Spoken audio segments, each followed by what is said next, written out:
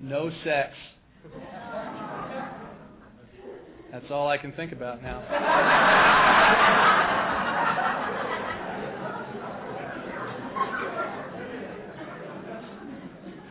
I kind of knew it would come to this. I knew it. What were those people all wearing? Reeboks and black shrouds? The ones in San Diego that were waiting for the spaceship? People say AA is an occult. I think so.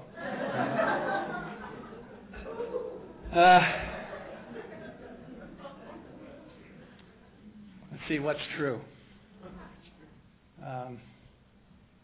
I was raised in Alcoholics Anonymous, something I don't recommend. My father's 45 years sober. When I was 6 years old, he got sober.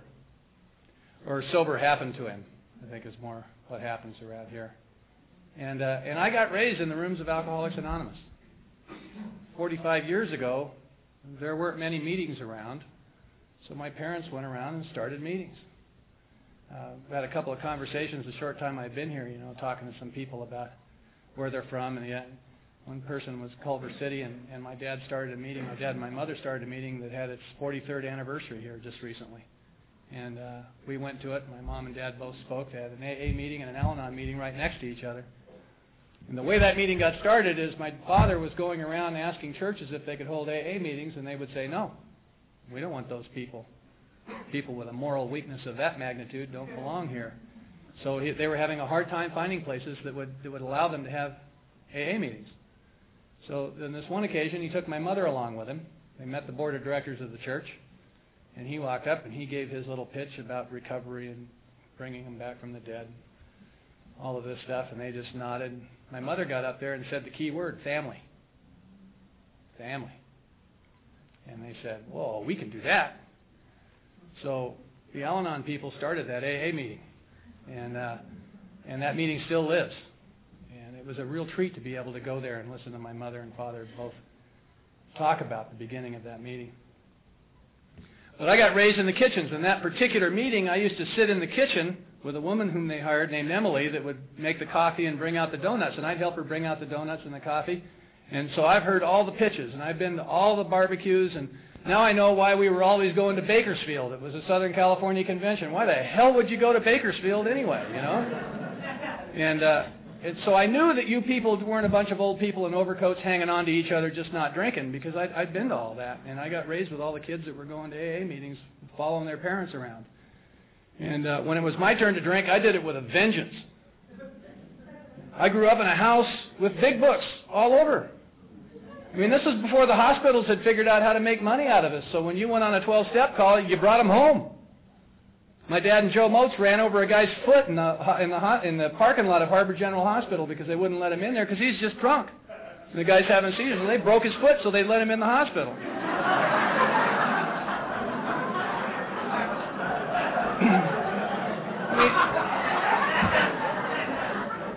Nobody really knows if that's true or not, but it's a good story. And I bet they did it. Here's a little secret. If you ever run into this, here's a technological 12-step technology.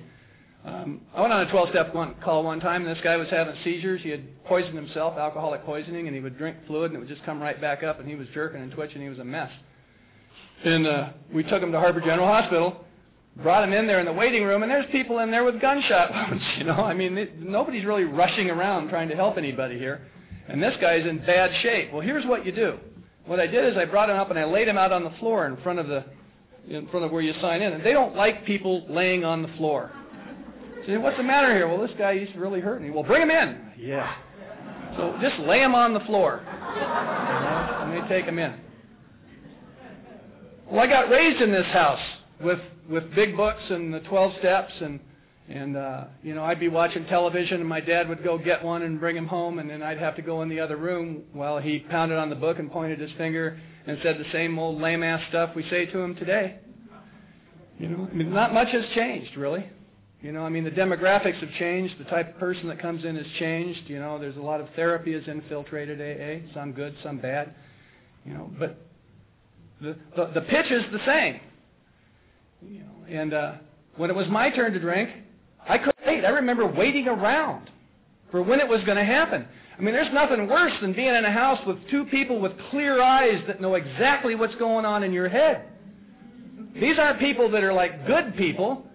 They were drunks that don't drink anymore, so they know exactly what you're thinking. Exactly. Even before you drink, they know what you're thinking. So when I drank, it got better. It got better. I drank alcoholically right from the start. Some people cross a line. I never crossed any line. I got drunk. I threw up in my record player. Well, it had a lid on it. You know, you could hide it. I went to a party and they dumped me on the front lawn. I crawled in the house. I was 14, 15 years old, threw up in the record player, crawled down the hall, was sitting in the bathroom with a trash can between my legs because it was coming out both ends. All of a sudden, the door opens up. I look up, and there's my parents. My mother standing there with this aghast expression on her face, and my father standing behind her laughing hysterically. Both of them, in their own way, were saying, "Oh, my God, it begins. We've got our own in-house alcoholic." And that's how I drank. And it was fun for a while, but just for a short while. It got bad real fast. When I was 17 years old, I was a senior in high school, I was a bad drunk. And drinking in the parking lot, drunk every weekend. I went back for my 20-year high school reunion, and I met this guy, and I told him, I said, I was sober by this time, and I said to the guy, I said, "God, remember when we were in that car club, we were drunk every weekend?" He goes, "I wasn't drinking." And I go, "What do you mean? You were with me every weekend. We were drunk every weekend." He says, "You were drunk every weekend." I mean, you ever notice that? I didn't notice. I was busy, you know. I thought everybody was drunk like me, you know, and it wasn't true. Most of them like straightened up and stuff, you know. And I was a child of the 60s. I am a child of the 60s. I graduated from high school in 1965. It was a great time. We weren't really getting loaded. We were making a political statement. We were changing the world. Now, every decade since has wanted to be the 60s, you know, and it was a good time. But see, my story, I want to sober up quick here because recovery is a lot more interesting. I was a surfer and a biker and a tough guy. I rarely went to the beach. My motorcycle rarely ran. And I was afraid to fight. But I looked really good. I looked good. I had a chrome Nazi helmet for a hat, and a primary chain for a belt, and greasy Levi's and big black boots with chains around them. I have tattoos all over me. I had a clip-on earring because I didn't want to hurt myself.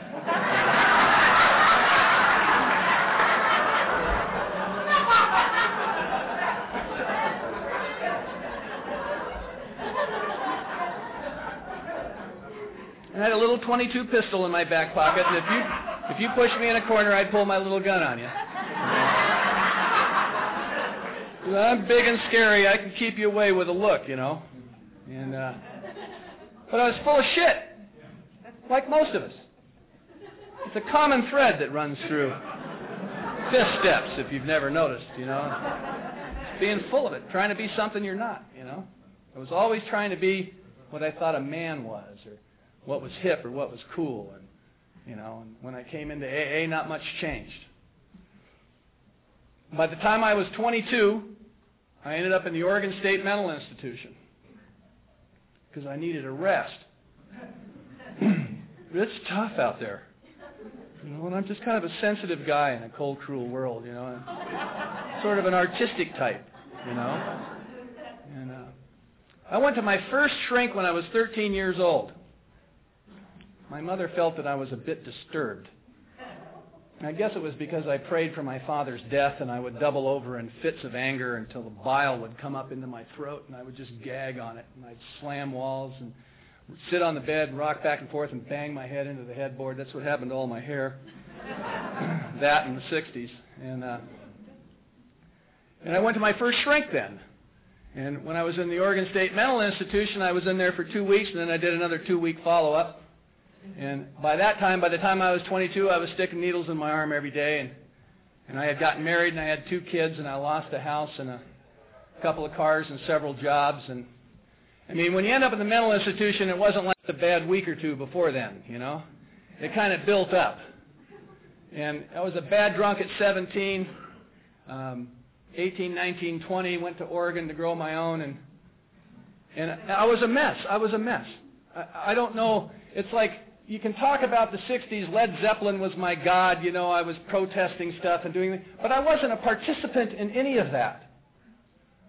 And I lied about that. You know the lies we tell. They're fifth step tough. You know, I told lots of lies. You know, me and Joan Baez were really close, you know. And, you know, I mean, my son just did a book report. I helped him build an album like a scrapbook for Jimi Hendrix, you know. It was all I could do to keep from telling him that I knew Hendrix, you know. I mean, it was like, you know, and, you know, there's some of the tendencies are, you know, because they look at you like you're from that time. You must have known him, you know, and it's like, well, it was close, you know. And I didn't make many concerts, you know. I was busy. And so at 22, I'm in the mental institution. Sometime after that, I spent 2.5 years in group therapy. I've been gestalted and Rolfed and primal screamed. I've read most of it.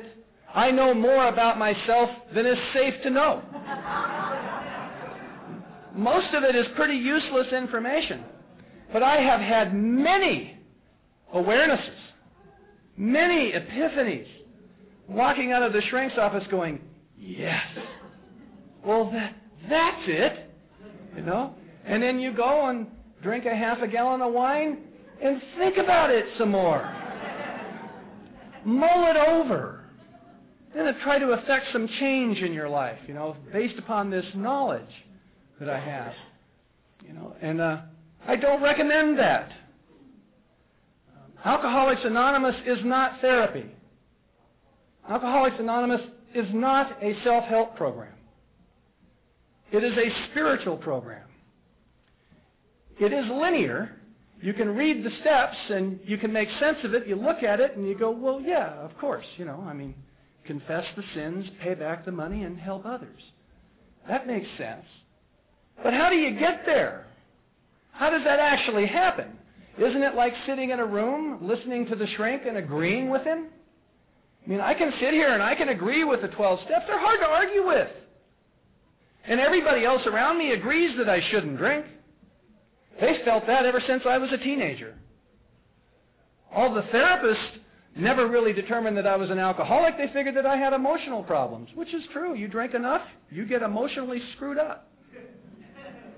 You know, you come from a family that beat you and punched you out, or there's sexual abuse issues, or incest, or one thing or another, you're going to be scarred. There's no doubt about that. The solution to my problem seems to lie in the realm of the spirit, not in the intellectual. I'm pretty smart. I have a good command of the English language. I've been to school. I've read some books. I've had some very good therapists. As a treatment for alcoholism, it's useless. I'm a drunk. And if I drink long enough and hard enough, I will lose my soul. And I cannot think that back into me. It won't happen. 5 years before I got sober, I knew that I was hopeless and helpless. I knew that. I knew it before then. I knew I was an alcoholic for a long time. And that knowledge didn't do anything. Bill Wilson, in Bill's story, is the epitome of that. I mean, his whole entire message is that self-knowledge doesn't cut it. It doesn't get it. I just recently read a biography of Sam Shoemaker, the guy that ran the Calvary Church, and Wilson went there one time and he was drunk. And he went down the aisle of the church on his knees and gave himself to Jesus. They had to take him down off the podium, you know. And I saw at the International Convention his family Bible where he wrote his oaths not to drink anymore. This was an educated man, good-looking guy, good athlete, a man of good earning capacity, you know. He was a stockbroker, a pretty sharp guy, had a good wife, came from a good family. So what? He knew he shouldn't drink. And then he met Silkworth, and Silkworth told him, you have a disease. And the goose hung high. Armed with that, he fared forth, and the goose hung high. And he was able to laugh at the gin mills as he went, and then he was pounding his fist on the point. What the hell happened? I got an armistice day, 19th, you know. Off he went. And he was hopeless and helpless. Then Abby Thatcher comes to see him. Another Oxford group guy. They sobered up Abby and they said, go get the worst drunk you know. Bill Wilson. The only guy he could con into getting in the airplane with him to complete the jag. Bill Wilson. So he sits before Bill Wilson, and the line I love about in the book when he meets Ebby, when Ebby is there, is, there he sat before me. There he sat. Wilson knew this guy was a drunk. And he also knew that he was a little cracked about religion. He had that starry-eyed look. The old boy was on fire, all right. But let him rant. My gin will last longer than his preaching. What a great line. Yeah. But there he sat before me, 60 days sober. It clearly worked. 60 days without a drink. And he couldn't argue with that. His heart couldn't argue with that. His head saw the man sit there. But he was sober. And he thought the guy was dead or locked up. Bill Wilson never drank again. He went to the hospital. Ebby went with him to the hospital. That is not intellectual. Ebby didn't say anything new to him. Matter of fact, Ebby said something that made him gag. I've got religion. God, tell that to an alcoholic that's just stole money out of his wife's purse and he knows he's going to burn in hell forever. You know, it sure as hell wouldn't have worked for me. I had resolved the God issue in my mind. But there he sat before me. So there I sat in the Oregon State Mental Institution. The state of Oregon determined that I should leave. I agreed. And I came back down to California, and I became normal. And what normal is, for an alcoholic like this, is you have to get a job. And when you're unemployable, you go to your dad. It doesn't matter how much you hate him. If he's got something you need, you go to your dad. He let me live in his garage, and he gave me a job at his machine shop. The other thing, because normal people usually work, the other thing that you need is you need a woman to take care of you. To find an Al-Anon, preferably untreated. They're good for that. You can be a really good project for them. Because you see, it's a group effort getting me through life. It takes lots of people. And they got to be heading generally in the same direction. And every once in a while, you got to gather them all back together and reaffirm the purpose. You know, because they have a tendency to wander. You know, you got to get them back. So I found the woman. And the other thing is you cannot drink during the week. You can only drink on the weekends. And the reason for that is, you'll find this hard to believe, but this is true. The normal people, they go to work on Monday, which is a pretty big deal in and of itself. They will follow that up with Tuesday. Listen up. Then they go on Wednesday also. And then Thursday and then Friday, and they do that week after week after. I've seen it. I've seen it. I don't know about you, but when I drink, I don't show up no matter what. I have sponsored guys that have told me that they've gotten through college and don't remember it. I couldn't find the school. How they do that, it's a different kind of alcoholism. It's like slower growing or something, you know. I went for the entrance exams at Harvard Junior College. I was so drunk, I passed out in the car in the parking lot. Never made it to the school. So you can't drink during the week. What you do is you smoke pot. Well, there's a reason, and I know it's single as a purpose, but it's not drugs. It's green and it's from God, and it's, you know, it's like what you do in between getting really loaded. You know, it's like it's just maintenance, you know, to get you through the day. You know, you got to do. If you're not going to drink, you got to do something, because you cannot if you're an alcoholic like me, face the day without some cushion. There has to be a cushion. So I did that for another 15 years. And as you might imagine, the experiment failed. Pretty soon I was drinking on Wednesdays and Thursdays, and it fell apart. And at 37 years old, I hit bottom. And I hope I never, ever experience that kind of demoralization again in my life. I hope I never do. You know, we get sober and we face a myriad of problems. We face health issues, the death of loved ones, divorce, problems with children, getting laid off, fired, financial problems, a myriad of problems. And you'll be sharing about that with somebody, and the asshole will tell you to make a gratitude list. You know, and you're standing there and you go, what have I got to be grateful for? The fact that you're standing there telling me the problem, that's what you should be grateful for. I have to remember that. That last drunk was not my worst drunk. It was just the last one. And when I look back in hindsight, what happened to me is I just kind of fell over. I weighed over 300 pounds. I had gotten into a political discussion in a second-story bar, which was an error. But I was right. And they threw me out of the place, and I shattered my ankle, so I walked with a pronounced limp. Have you ever been right and in the hospital? No. So I walked with this pronounced limp. The muscles in my upper body had atrophied, and I had a pinched nerve in my right arm, so my right arm was curled up against my side, and I couldn't reach out to shake your hand. My liver stuck out on one side, and what you do when your liver sticks out is you don't look down there, and try not to bump into things, you know. And it's probably what's going to kill me today. I've got that problem, and I was a mess. And I was absolutely demoralized. I was drunk from the neck down. I could numb the pain in my body. Alcohol worked right to the end. I could numb the pain in my body, but I got no more mental and emotional relief from it at all. I had drank myself clear. Ever drank yourself clear? 3 or 4 o'clock in the morning, just clear as a bell. That was never the plan, to be clear. Remember the party? Remember the party? Wasn't that the whole idea? To have a party. The whole idea was to have a party. I mean, back in the 60s, the road from Los Angeles to San Francisco was the road to Nirvana. It was summertime all the time, you know?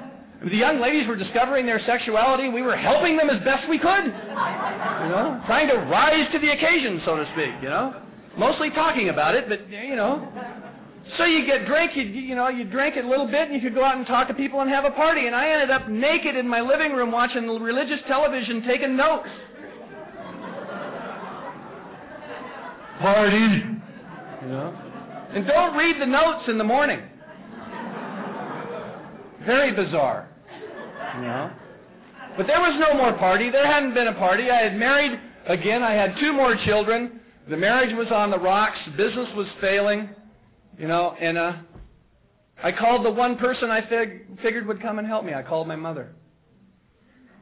And this was a woman at the time of 30 years in Al-Anon. My parents never preached to me, by the way. They never came and had the big talk. They just watched. They watched me. And years later, after I got sober sometime, I found out what kind of agony they went through and what groups they were part of and what they shared about and what was going on behind the scenes. But they never preached to me. My mother came and silently got me and took me to a hospital program. That last night I drank. I drove around my old high school and got real maudlin and whiny. And there was another guy in the car, poor bastard. He's sober now. He got so depressed it sobered him up, you know. And I drove home and I had that last glass of wine, and I remember my last drink, and I went into this hospital program. Now, I went into this place in Costa Mesa, a place called Starting Point. I was in there for 35 days. Anybody here went through Starting Point? Dude. And this was like one more time checking in. What Bill does when it gets rough, you check yourself in, you go for a rest, you know. And this was another time. I really had no intention of getting sober, but I knew I had to do something. I was really sick. I was ill. I think I was afraid to die, really. I could hear the footsteps coming up behind me. And And I was frightened. I was scared. And I went in this place, and I spent 35 days in there. It's a pretty straight-ahead place. They worked you up through a step, and they had therapy sessions and stuff. But I like psychotherapy. It's about my favorite subject, me. You know, I am my favorite subject. And I like it. I have fun with it. I've always enjoyed it. You know, so guys I sponsor that are in therapy, I go, what'd he say? You know, and I'll tell them, oh, never mind. Well, while I was in there, they would have these therapy sessions. They say, okay, who wants to be in the hot seat? I'd raise my hand. I'll do it. You know, what the hell? You know, and you know, it's like you can make up stuff. If I don't have any problem telling you about me. And if it's not interesting enough, I'll just make some stuff up, you know. I mean, keep it interesting. Keep the ball rolling, you know. And they made me wear a sign around my neck while I was in there that said, I am not a counselor. This is the truth. Because evidently there was some confusion. They made me wear this cardboard sign. I had to make it up, and I wore it with a rope, and then I had to go pour everybody coffee in the morning for breakfast. They thought I was arrogant or something. I don't know what it was. And but it was a pretty straight-ahead place, and after 35 days I got out. And I showed up going to meetings. And because the sad thing about all of this is where we end up. After the insurance money runs out, after the doctors are all done with us, and the therapists, and we end up in AA. This is the world's aftercare program. There's nowhere else to go. This is it. Linoleum floors and metal folding chairs for the rest of our natural lives. Very uplifting. I was not thrilled to be in my old man's club. Do you know what I mean? Anybody else here has had that experience of losing the war? And they all look at you with that smile like, yeah. You know. So I had to go to meetings. And I was scared. By the time of 35 days or whatever, I knew I couldn't drink anymore. I had come to that conclusion. And I also knew, because nowadays it's very clear in Alcoholics Anonymous, whereas in my father's time it was not so clear, that we don't do dope either.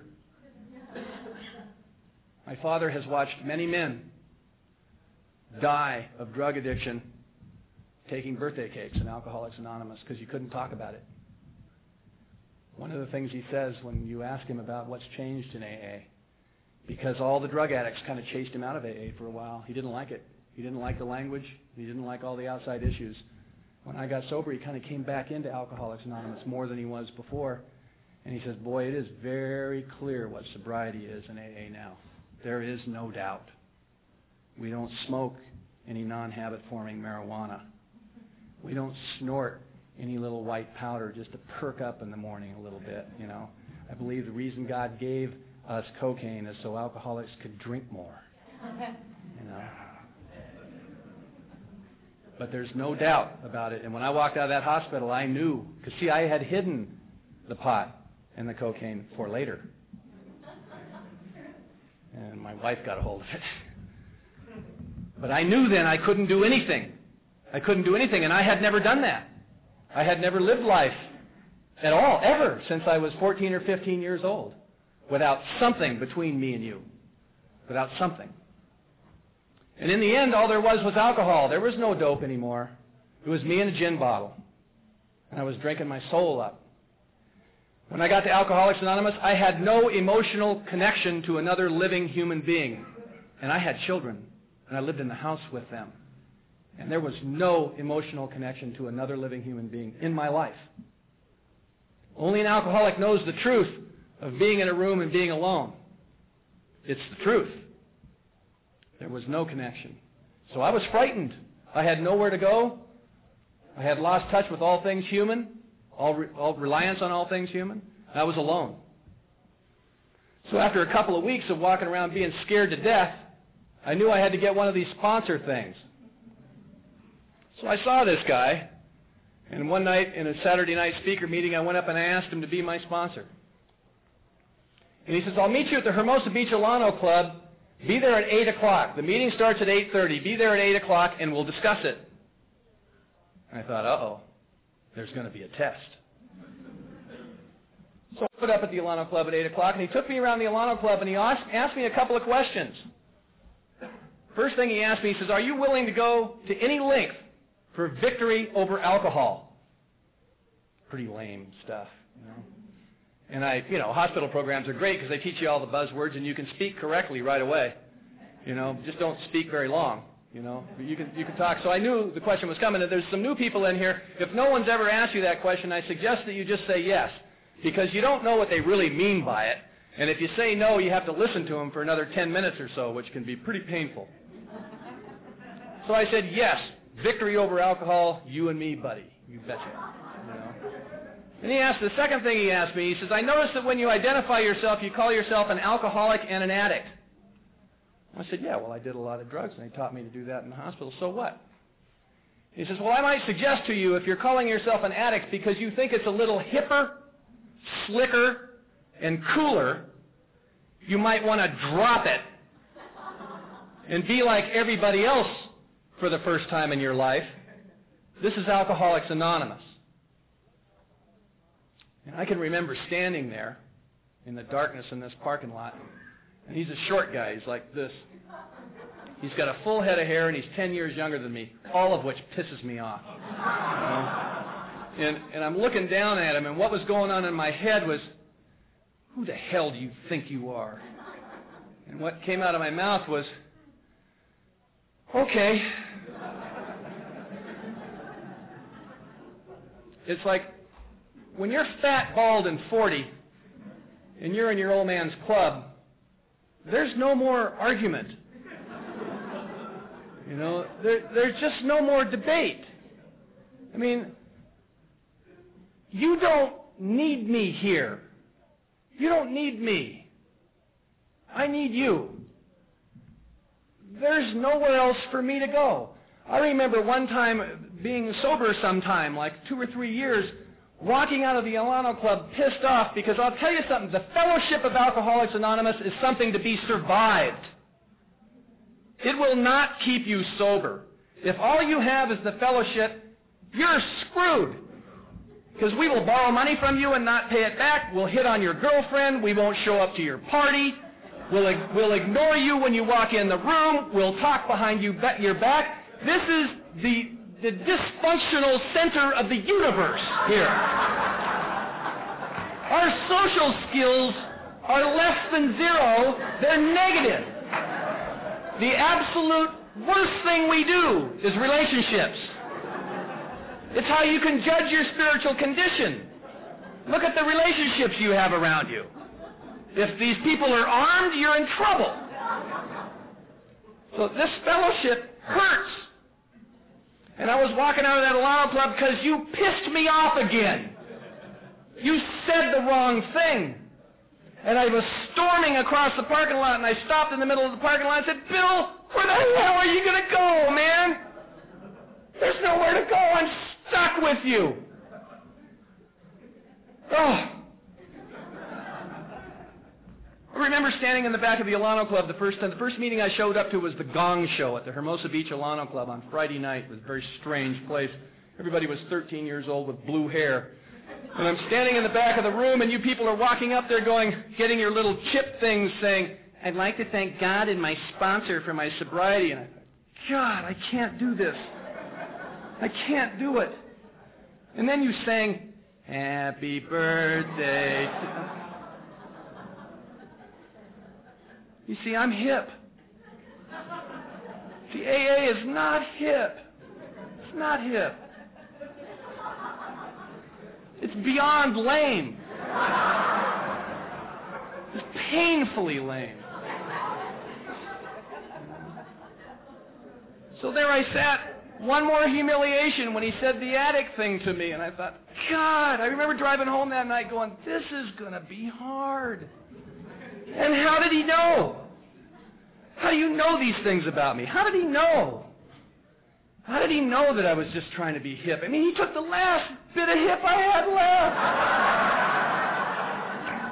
I have no hair.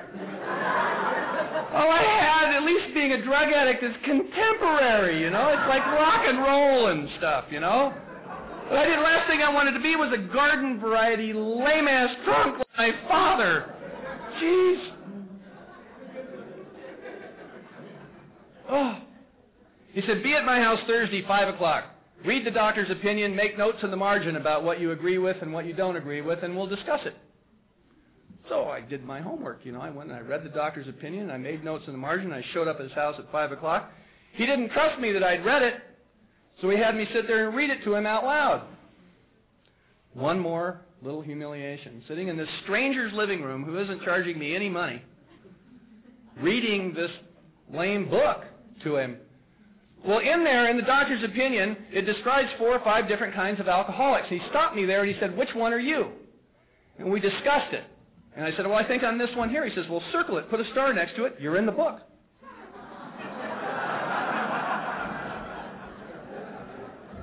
My favorite subject. I thought, well, that's pretty cool. I'm in the book.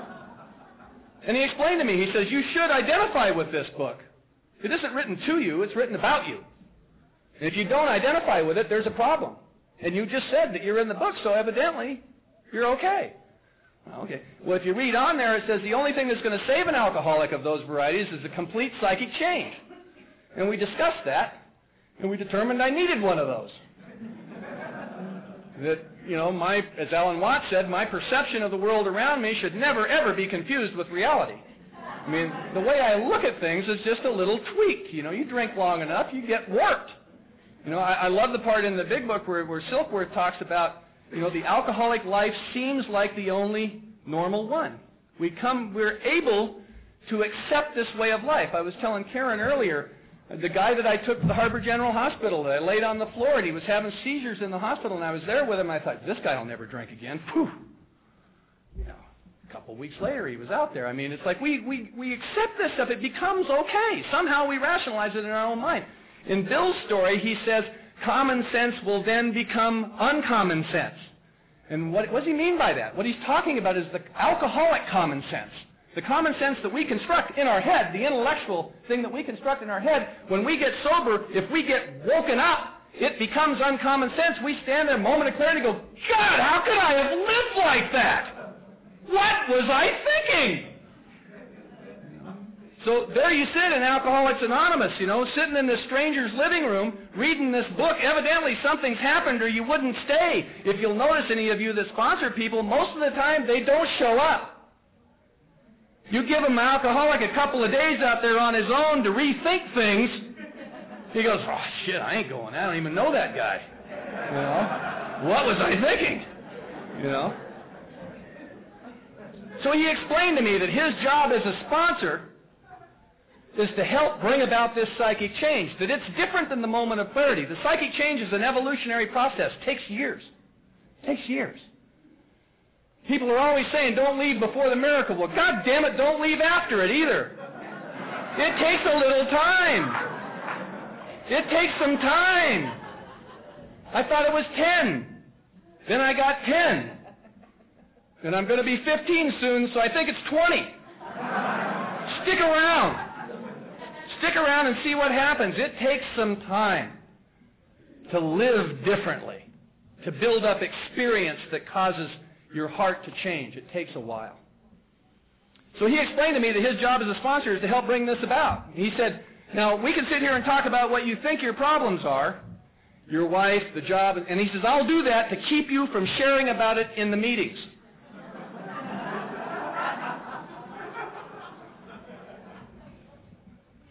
Alcoholics Anonymous is not about how your day went. It's about recovery. This was his approach. He says, my job as a sponsor is to help bring about this psychic change. Now, I might suggest to you that if you have a sponsor that is not taking you through the process of the 12 steps, maybe you have a spiritual advisor. Maybe you have a good friend. Maybe you have a father that you never had. Maybe you have a brother that you never had. But just maybe you don't have a sponsor. This man did me a few really good favors. He had the courage to take on my case. He had the courage to stay my sponsor and not become my friend and my buddy. Now, after 15 years, are we close? You bet. But he's not my buddy. He's my sponsor. I have buddies, I have spiritual advisors. He's one of them, actually. But he has stayed my sponsor. Very important, I think. Bill Wilson, in writing about the ninth concept, which is a strange thing that's in the service manual, the concepts, very odd things, very extremely profound. He makes a comment in there in talking about leaders, that we need leaders, as Kevin alluded to. And he says, let's not get too carried away with principles before personalities, lest we become mindless and faceless automatons. Every sponsor is a leader as well as a teacher. It is my job in Alcoholics Anonymous to develop a program that has depth and weight, to do the work I have been assigned. The reason I am sober is to carry the message to other people. My sponsor taught me this in the way he lives. He took me to his home to read the book so I could see how he lives. I started after a few years to do that because I thought, I wonder what I'm hiding. Why wouldn't I want you to see how I live? Am I standing up here at the podium, pitching the good pitch, doing all the theater that I love so dearly, and then lusting after the 12-year-old girls in the audience, being a sexual predator in Alcoholics Anonymous, of which there is plenty of that going on? Do I go home and beat the wife and scream at the children till the spit comes out of my mouth all over their face, and then come back and share about the meetings, what my problems are, and sponsor my buddies down at the office so they won't go home and see how I live? Is that who I am? There's plenty of that in AA. I've seen it. I don't want to be like that. My sponsor raised me to be a member in good standing of Alcoholics Anonymous. At 6 months sober, he said, go down and sign up on the 12-step list at the central office. You cannot be a member of Alcoholics Anonymous unless you're on the 12-step list at the central office. Shit, I ran down there, man. I was looking for the identification card, you know.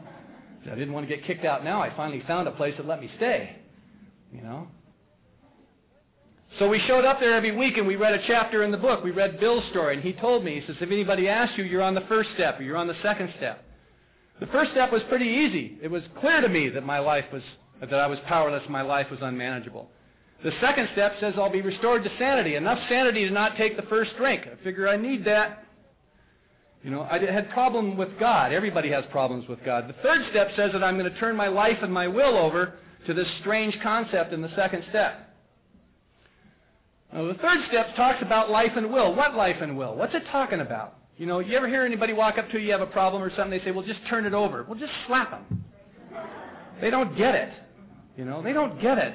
It isn't an intellectual thing. It isn't something you, oh, yes, I forgot. I should have turned it over. Okay, it's done. You know, I don't believe it works like that. The life and will that it's talking about is the fourth step. The life and will that got me to Alcoholics Anonymous, the resentments, 4 columns. The resentment, why I'm resentful, how it affected me, turn the page, read on. What was my part?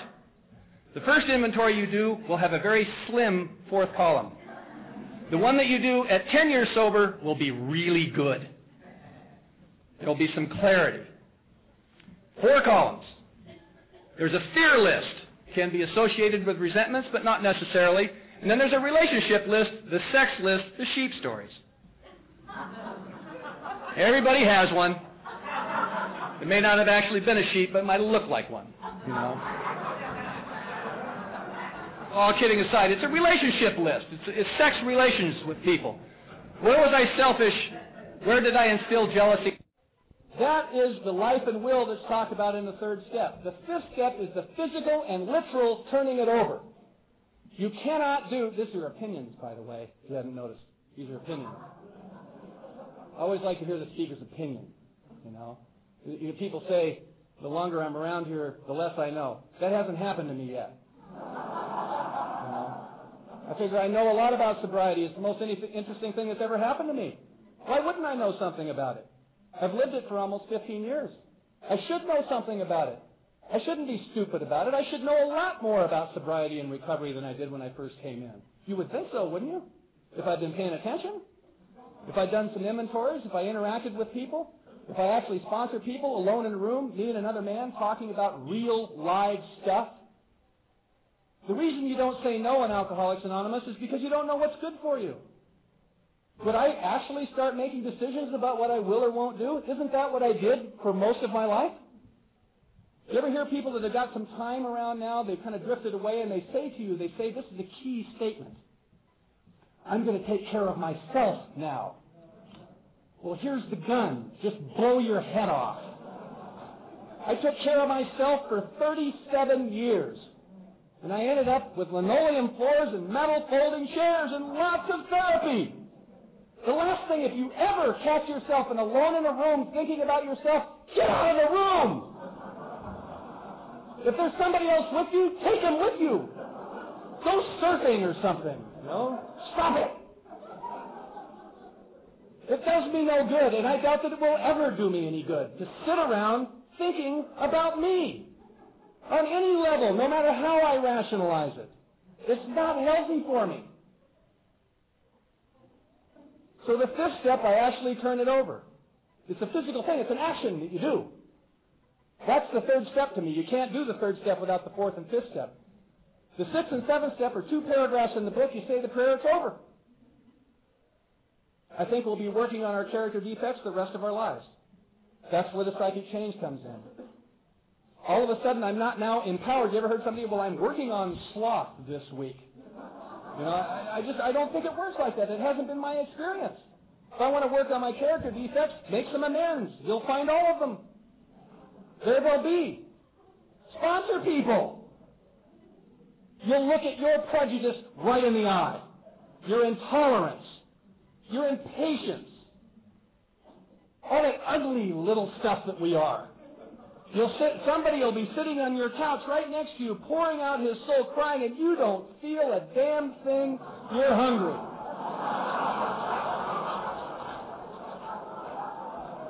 As you look at him sympathetically and nod.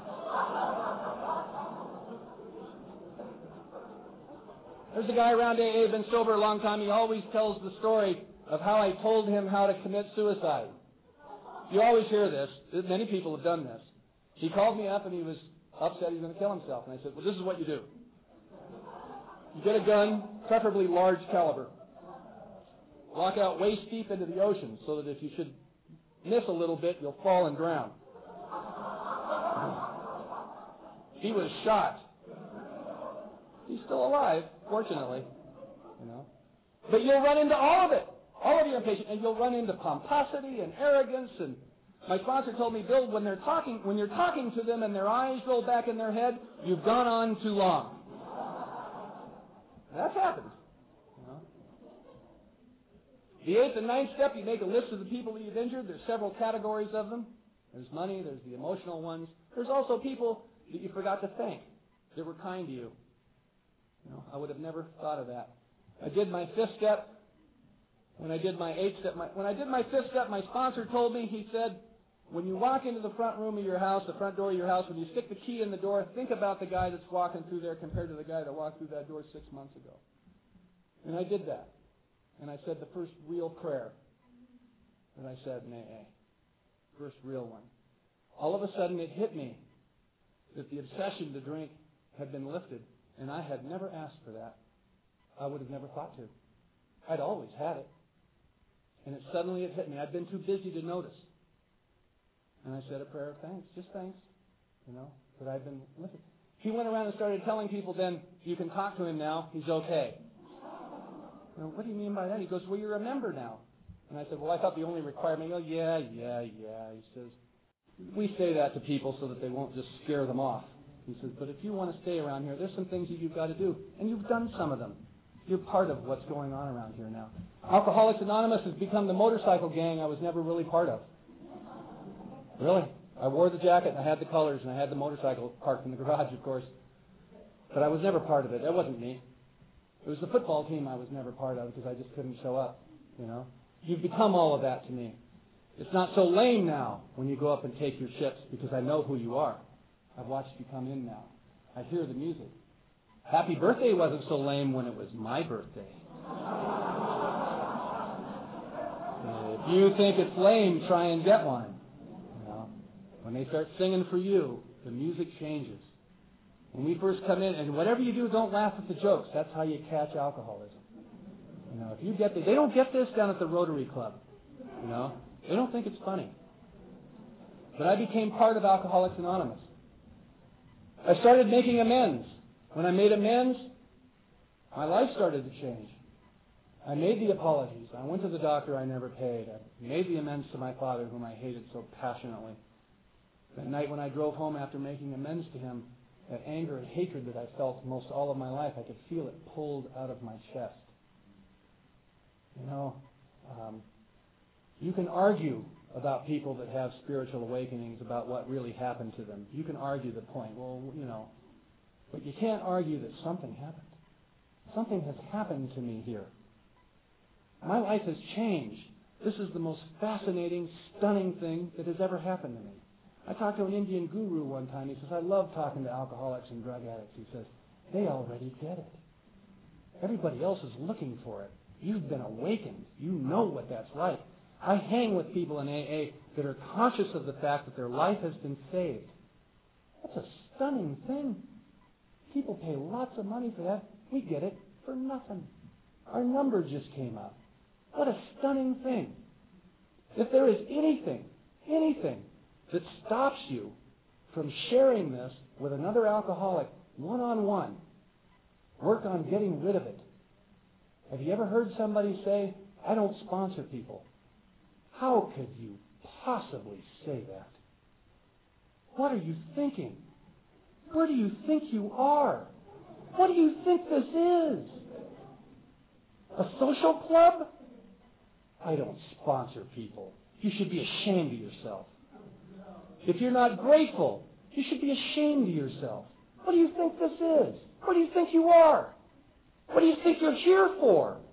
What is the work? What are we supposed to do? Hang out with our buddies? We do a lot of that. But how could I not help someone that asked for it? And more than that, how could I not look for ones to help? When I walk into the meeting, am I paying attention? Can I see the guys that are standing around the outside edge that aren't standing with us? Do I have a moment to walk up and ask this person what his name is? Do you have a seat in the room? Why don't you come sit with me? There's some coffee right over there. What got you here? What's a nice guy like you doing in a place like this? You know? Maybe that's the first time anybody's laughed, helped him to laugh.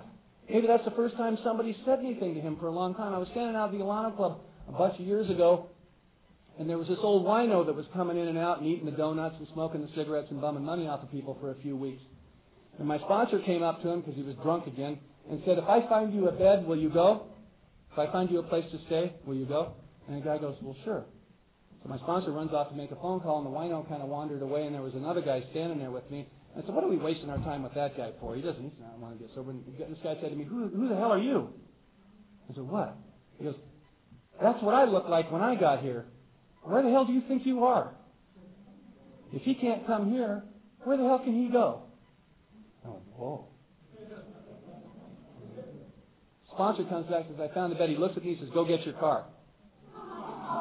Well, see, the thing was, he told me a long time ago, he says, the reason I was sent to Alcoholics Anonymous is that they needed better transportation. And I had the car, so I drove the AA assault vehicle. You know? I still do. You know? So I go get my car, I drive up, they put the drunk in the front seat, they throw his bedroll in the back, no one else gets in the car. Now, personally, from what I've learned over the years, that's illegal. In the AA rule book, I think there's supposed to be two. But anyway, they sent off with this guy. So I'm driving him to the way back in, and he starts talking to me, and he says to me, God, what the hell happened to me, man? What happened? I used to have a wife, and I had a couple of kids, and I look over at him, and underneath the beard and all the hair and all the matted hair, I realize he's not much older than me. Maybe he's even younger. He just looked really bad. And I started talking to him. We started talking. By the time I got there, I was holding his hand. I helped him get checked into the place, and I told the guy, you know, take care of my buddy here. I mean, this became my own personal loser.